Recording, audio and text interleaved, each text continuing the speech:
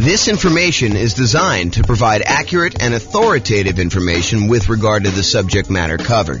It is offered with the understanding that the presenters are not engaged in rendering legal, accounting, or other professional services. If legal advice or other expert advice is required, the services of a competent professional should be sought. Welcome to the Syracuse Real Estate Investing and Real Estate Financial Planning Podcast. Learn all about investing in real estate in Syracuse, New York, with a combination of real estate financial planning and modeling with numbers specific to Syracuse, plus syndicated, more generalized recordings of live and pre-recorded real estate investing classes, not all of them specific to Syracuse.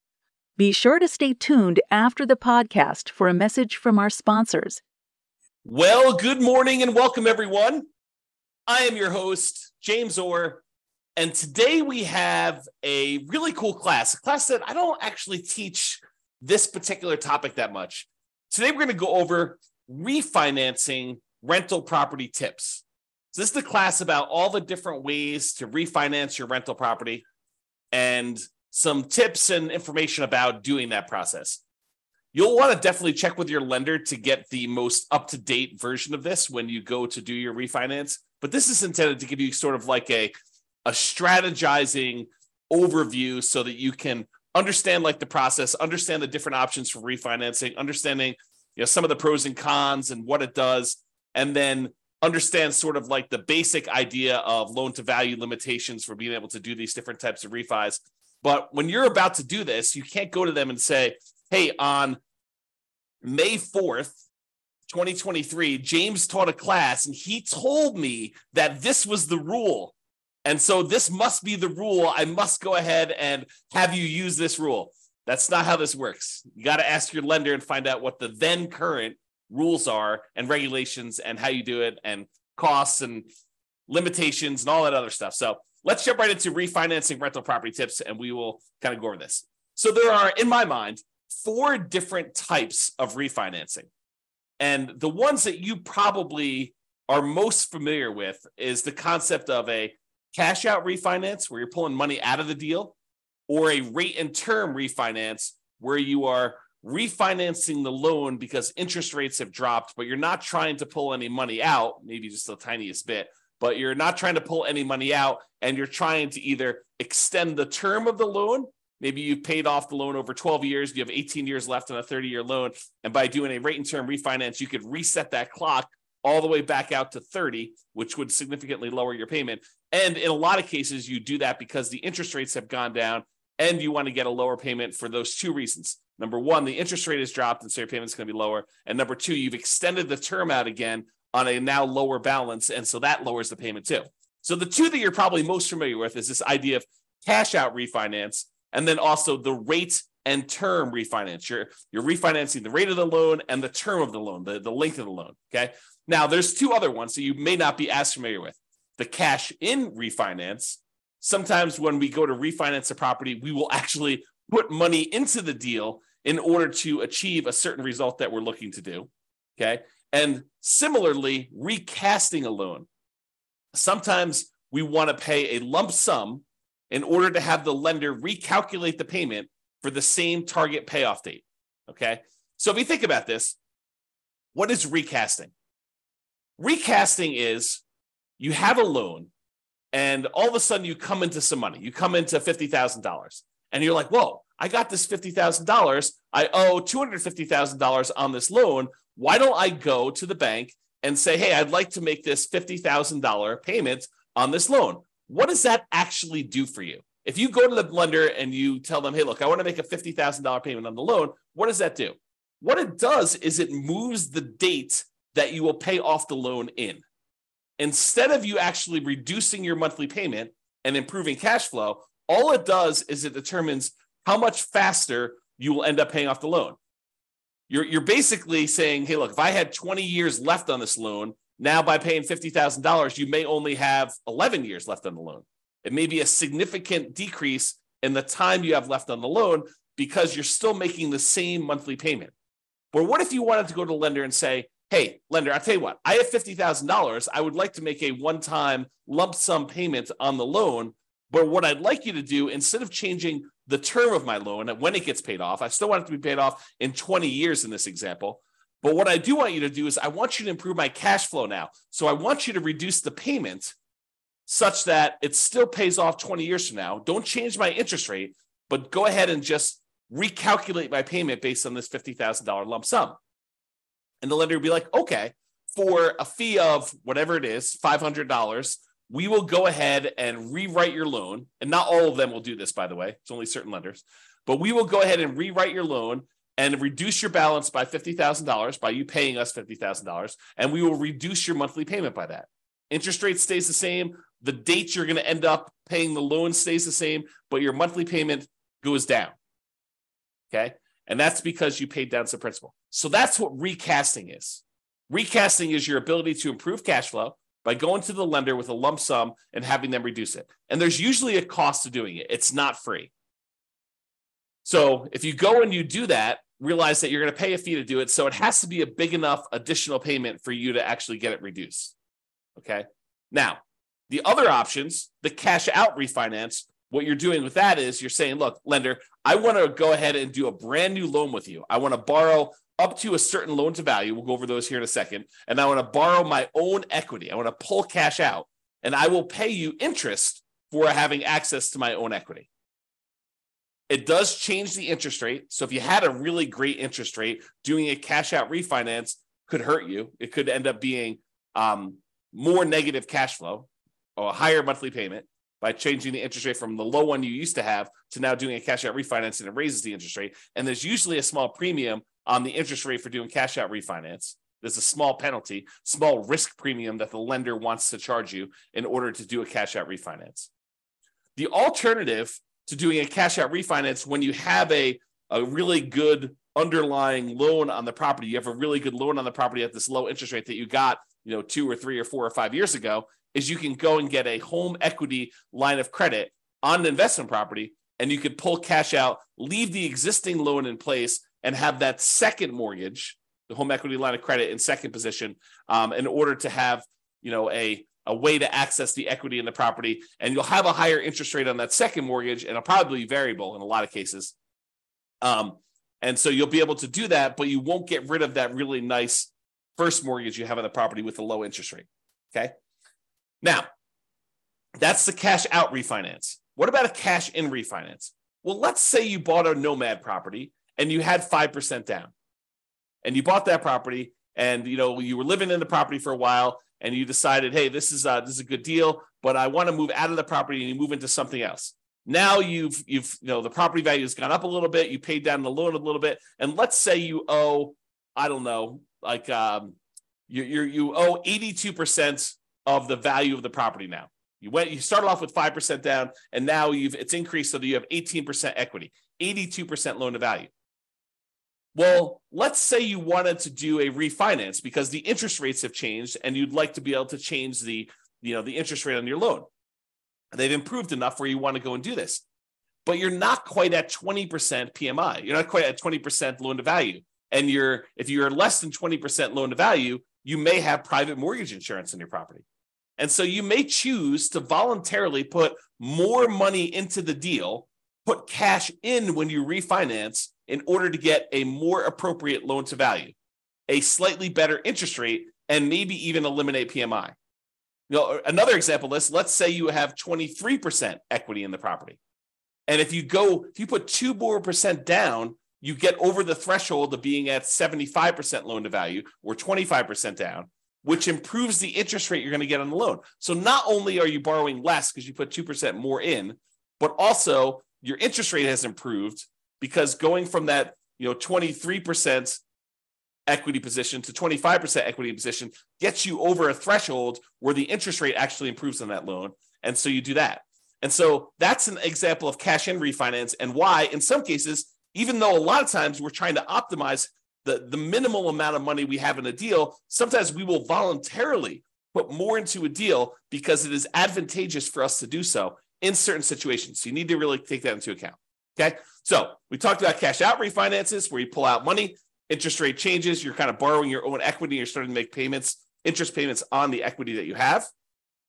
Cash in refinance, You're adding money when you do a rate and term, not rate and term. You're adding money when you do I guess it is a rate and term, but you're adding money when you go ahead and refinance the loan. You're changing the interest rate. You're changing the term of the loan. Sometimes that improves your loan to value. Sometimes it gives you a better interest rate. Sometimes it gets rid of PMI if you were less than 20%, kind of have an equity in the property. And then your rate and term refinance, where you refinance, you change the mortgage interest rate and you change or reset the term of the loan. You do not pull money out except a very small amount sometimes. There's usually an amount that a lender says, hey, look, as long as it's under $1,000 or $2,000 is the one I hear probably most common. As long as it's under $2,000, you're getting some cash back, that's fine. But if it's more than $2,000, that's considered cash out refinance, and it's not considered a rate and term refinance, okay? So you can pull a little tiny bit of money out, so you're not having to do that when you're doing the rate and term. And then finally, that idea of recasting, where you pay a lump sum in to have the lender recalculate your payment for the same target payoff date. The interest rate tends to stay the same for this. Okay, so those are the 4 types of refinancing that we covered. When you do a refinance, it is very likely that they will require a new appraisal. And I think that is an increased likelihood for cash out refinancing. Now, we've seen a movement lately where lenders are moving toward not requiring some appraisals in some very specific situations. Definitely want to contact your lender and find out what the then current rules are. But we are seeing a movement toward not having to do new appraisals. Doing some type of like desktop underwriting where they check the value using some of their automatic valuation modeling, AVM type models where they're doing that. Or maybe if you had a certain amount of equity in the property, they don't even need to do an appraisal at all. So be aware that that may be the case, but plan for it. Plan that there's probably going to be an appraisal cost unless you talk to your lender and your lender says, nope, not going to be an appraisal for you. Okay. If you do cash out refinance, I think that the odds of you having to do a new appraisal is going to be higher. Okay. Now, most refinances allow you to refi in the closing costs for getting the new loan. In some cases, the appraisal costs of getting the new loan. And in some cases, also a certain limited amount of buying down the interest rate to be rolled in. So you could go and say, hey, look, I want to go do this refinance on the property. I've got a bunch of equity in it. I want to roll in the closing costs, so that'll get added to your loan balance. I want to roll in the cost of the appraisal, so that'll get rolled into your loan balance. And because interest rates are low right now, and I'm going to have this loan forever because I'm not going to refinance again, I want to buy down my interest rate so that I can get improved cash flow. And you could roll in the buy down as well. And there may be restrictions on this, so go check with your lender. But that is my understanding that a lot of these can be rolled in up to a certain amount. Now, you may not be able to refinance with conventional financing options once you get above the loan limit. So once you get, for example, 10 loans, 10 conventional Fannie Mae, Freddie Mac loans, FHA loans, USDA loans, VA loans, once you get 10 of those on your credit report, on your tax return, and there may be some weird exceptions where if you and your spouse have totally separate tax returns, have totally separate properties that you own independently, where you can actually get 10 in your name and your social security number, and she can get, or he, whatever it is, can get 10 more on their social security number and their tax return, as long as you are doing separate tax returns and they're on separate social security numbers and you're not deeding them to each other and being on title. But check with your lender about what this limitation is. But once you get above that 10, you may not be able to easily do any type of refinancing, even rate and term refinancing, until you get down below 10. So you may need to pay off a property temporarily, get down to 9, do whatever you need to do, then actually refinance or do whatever you need to do for that last one to get back up to 10. So it starts becoming this kind of like much more complicated game of chess where there's pressure on different things. You need to move around and be strategic about stuff. Okay. Check with your lender for their current rules and your current situation to find out what is appropriate for you, and be flexible in your approach. All right, let's go over some tips for rate and term refinance. Allows you to change the current mortgage interest rate to whatever the current rates are. So if rates have dropped, you're allowed to do that. If rates have gone up, you're going to get a higher rate if you do this. It allows you to change the current term of the loan. Let's say you want to go and extend it out to a 30-year loan, or maybe you're down, you only have 8 years left, you want to extend it out just to a 15-year loan. It'll still reduce your payment, for the same interest rate, but maybe you want to extend it out so that it's a little bit lower. for the 15-year loan, doing that. And sometimes this can mean just resetting the loan back to the original term. So you paid down 7 years on a 30-year loan. Now you go and do a rate and term refinance. Even if the interest rate is identical, sometimes now extending back to that 30 years will drop your payment enough that it'll be worthwhile for you to do it to improve cash flow. You keep the same balance, what they refer to in the table to the right here as a limited cash out refinance in the table. So when we look at these, for principal residence, here's the limited cash out refinance, kind of like obligations and limitations. This is for a full cash out refinance. For a second home, here's the limited cash out refinance one. So this applies to you. And then for investment property, there's a section for purchases. There's a section for limited cash out refinance, which is what we're talking about for rate and term. Or there's a section for cash out refinance, which we'll cover here in a second. Okay. So Fannie Mae, Rocket Mortgage says this about limited cash out refinance. Fannie Mae governs the functions of cash out refinances. With a limited cash out refinance, you could pocket $2,000 or 2% of the new loan balance, whichever is less. Okay. However, the new loan balance will be higher than the original because of the funds dispersed and any closing costs not paid upfront. So that's from Rocket Mortgage, and it just describes that you can go up to, according to them, $2,000 out of pocket, or you can pocket $2,000. You can get cash out of the deal, or 2%, whichever is less, 2% of the new loan balance.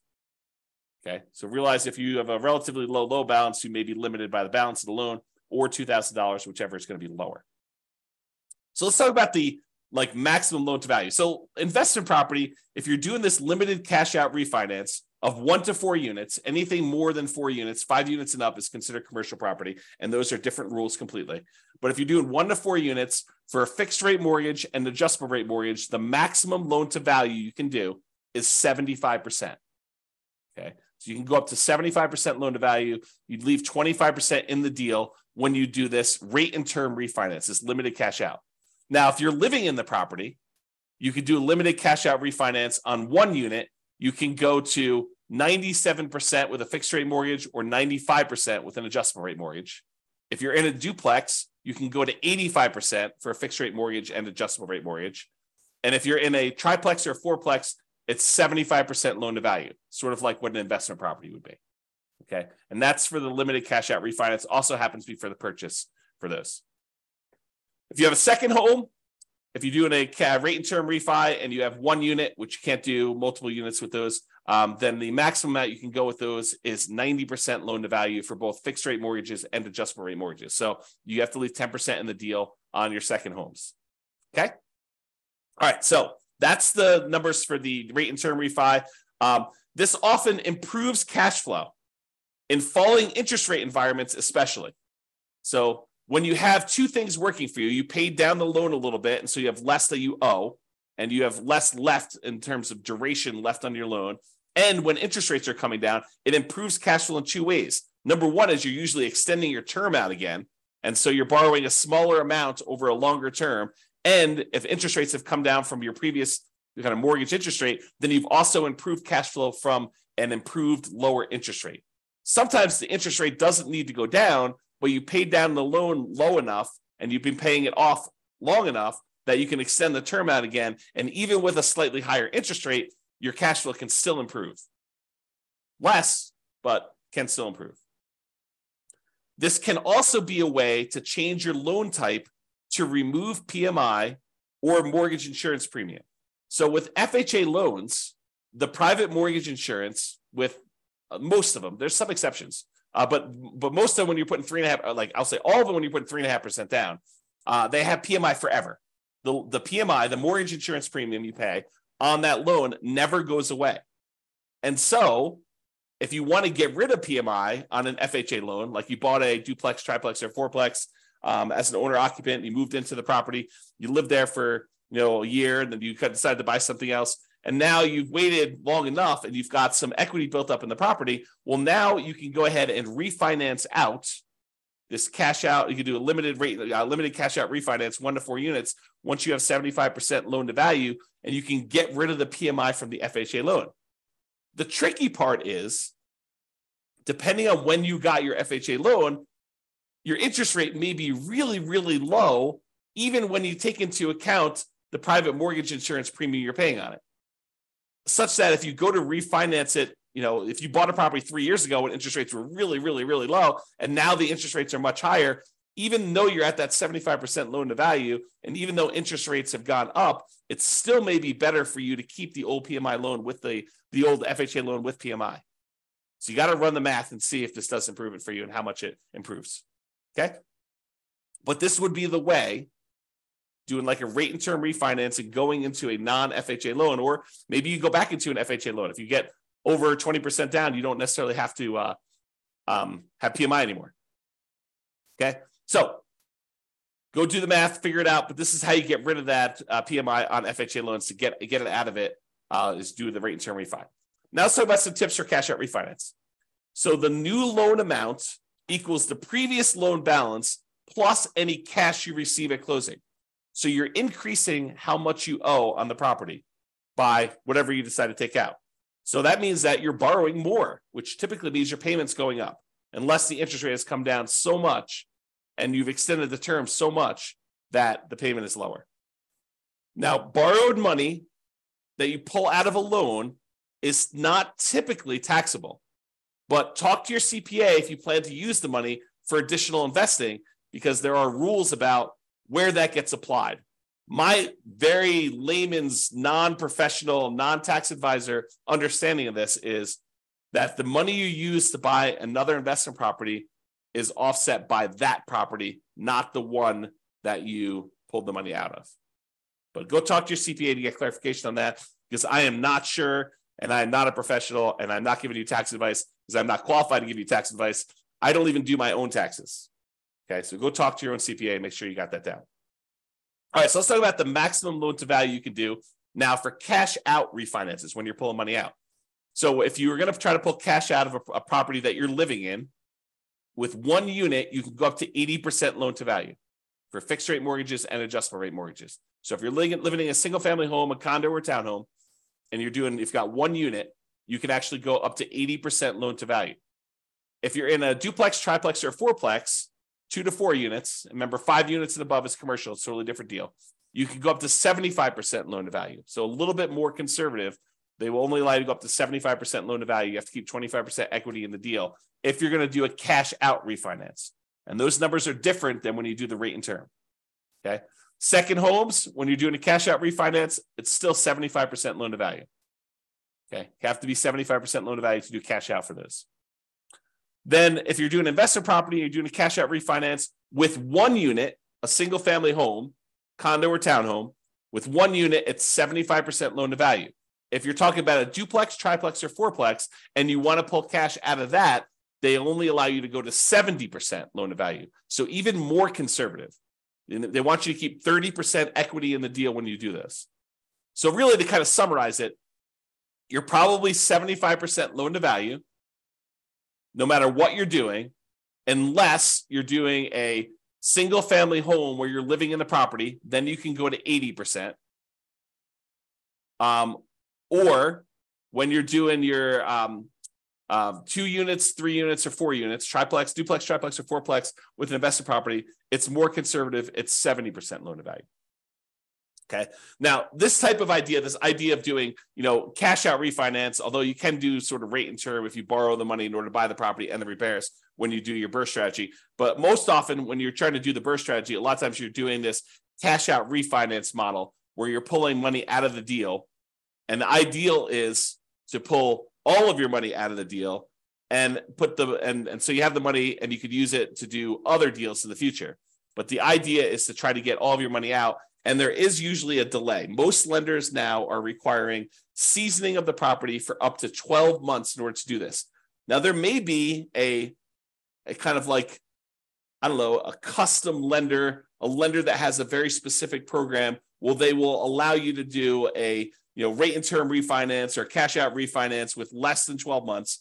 There's probably going to be a small premium on rate. And then maybe they tell you, look, you do this loan, but then, a year later, you go ahead and do a traditional, rate and term refinance into a, conventional Fannie Mae, Freddie Mac sort of product where you get out of their loan. And so it may even be some type of, a balloon payment where, there's a 3-year balloon on it or a 2-year balloon on it. You got to go talk to these. And I'm just making this up. I don't know of any that are doing this, but what tends to happen is you find a need in the marketplace and these kind of custom lenders come in and they fill the hole with a custom loan product. And they kind of cater to a certain need that they're seeing in the marketplace. And they a lot of times charge a small premium for that. And they get their premium, being able to cater to those guys. So if you want to do this with more traditional Fannie Mae, Freddie Mac, definitely talk to your normal mortgage broker and find out what the rules are. If you want to try to find one of these more alternative ones, you're more likely to find those guys advertising to like a real estate investor club or group.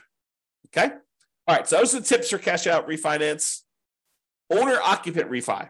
So if you're living in a property and you go, let's say you've been living in a property for 14 months, you've been doing the nomad strategy and you're about to move out and you're like, rates have come down or equity has grown so much that I think I can get rid of PMI.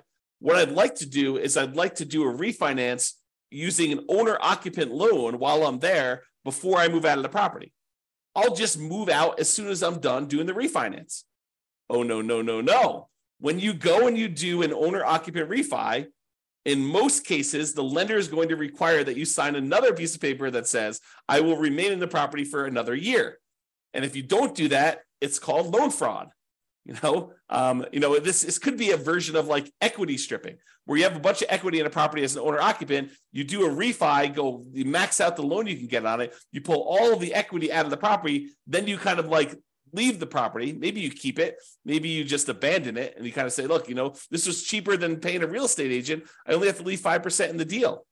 Look at the numbers there for doing a, limited cash out refinance, or I guess your cash out refinance will be higher, but you could do a limited cash out refinance and get up to 95% and just abandon the property. I don't know. Anyway, I digress. So you cannot just go ahead and do a refi and then immediately move out. Now, if you want to try to do that, talk to the lender and see if the lender will, if they have a loan program or if they're going to require you to stay in the property for another year. Some of them may not, but that's what I've seen. I've seen that they require you to stay in the property for another year. So check with your lender if you plan to refi and then move out before a year is up. They may have rules about that. If you're being transferred for work or there's some type of significant life event, I think there are some exceptions. You and your wife, you and your spouse get married. When you were engaged, now you're getting married. Maybe that's a significant life event where you're combining households and you can move out before the year's up. Maybe you're getting divorced and you're going to move out and you're going to, keep the house or do whatever you're going to do with that. Maybe you got transferred to a different job. Maybe you're having a baby. All of these might be considered significant enough life events where they can make an exception to that 1-year rule. But you can't just arbitrarily say, the next day after I do my owner occupant refi, I'm moving out. They don't like that. They consider it loan fraud because they consider you got those terms of the loan, the better interest rate, the lower risk loan because they thought you were going to be living in the property, and then you immediately moved out. They don't like it when you do that. All right, so in conclusion, there are several flavors of refinancing. Cash out refinance, cash in refinance, rate and term refinance, and what's the name of the other one? Oh boy, recasting. Okay, so refinancing can be a way to improve cash flow. You improve your interest rate in some cases. If the interest rates have dropped since you had the loan, you can extend your term on the loan. You had paid off a certain amount. Now you're going back out to 15 years or 30 years, or in some cases, 40 years now. You can also eliminate PMI, where, equity is increasing your property fast enough. Now you've got, your PMI is low enough. You can either request PMI get removed, or in some cases, you have to actually refinance the loan, especially with like FHA loans. Okay. It can also be a way to access equity in your properties. If you want to re-leverage up, take money out, and you want to go reinvest in something else. Remember, we had that whole class on how your return on equity, and specifically your return on true net equity, actually decreases over time. It tends to drop off until eventually, when the loan's paid off, all you have is an unleveraged appreciation rate and your cap rate in the property. When you've got beyond your paying off the loan, you've gotten beyond your depreciation, then it's really just appreciation and your cash flow. And if it's unleveraged, it's cap rate and your unleveraged depreciation rate. So a lot of times you want to go ahead and re-leverage up so you can get back up on that curve where your returns are much higher on your equity. And so this is a way to access that equity, doing some type of cash out refinance or rate and term refinance, although not as much. doing a HELOC on your loan is probably the way to access those. So be sure to consider when you're looking at these, the cost to access this equity. It's not free. There is a cost. And sometimes it's some of the more expensive money. As you see on the World's Greatest Real Estate Deal Analysis spreadsheet, I have a whole section on there. One of the 9 charts on that dashboard is about your like how much equity you have and what the cost is to access that equity. Both doing a refinance equity, a cash out refi equity, and also if you sell the property, what the cost to access that is. And refi tends to be the cheaper end of the spectrum. It tends to be more expensive for you to sell a property to access that equity. So how accessing this equity, the other thing to consider is how accessing this equity will impact all areas of your return. A lot of people get confused. They think, I'm just going to pull money out of this deal and then my property will still cash flow. Maybe not.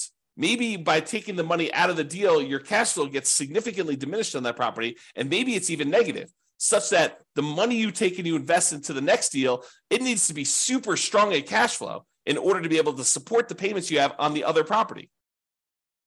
So you want to really look at this. You want to look at those kind of like return quadrants we have, and you want to look at the return quadrants and how it changes the property you still have, the one you're doing the refi on, and also the property you're acquiring with that money, and make sure that they support each other.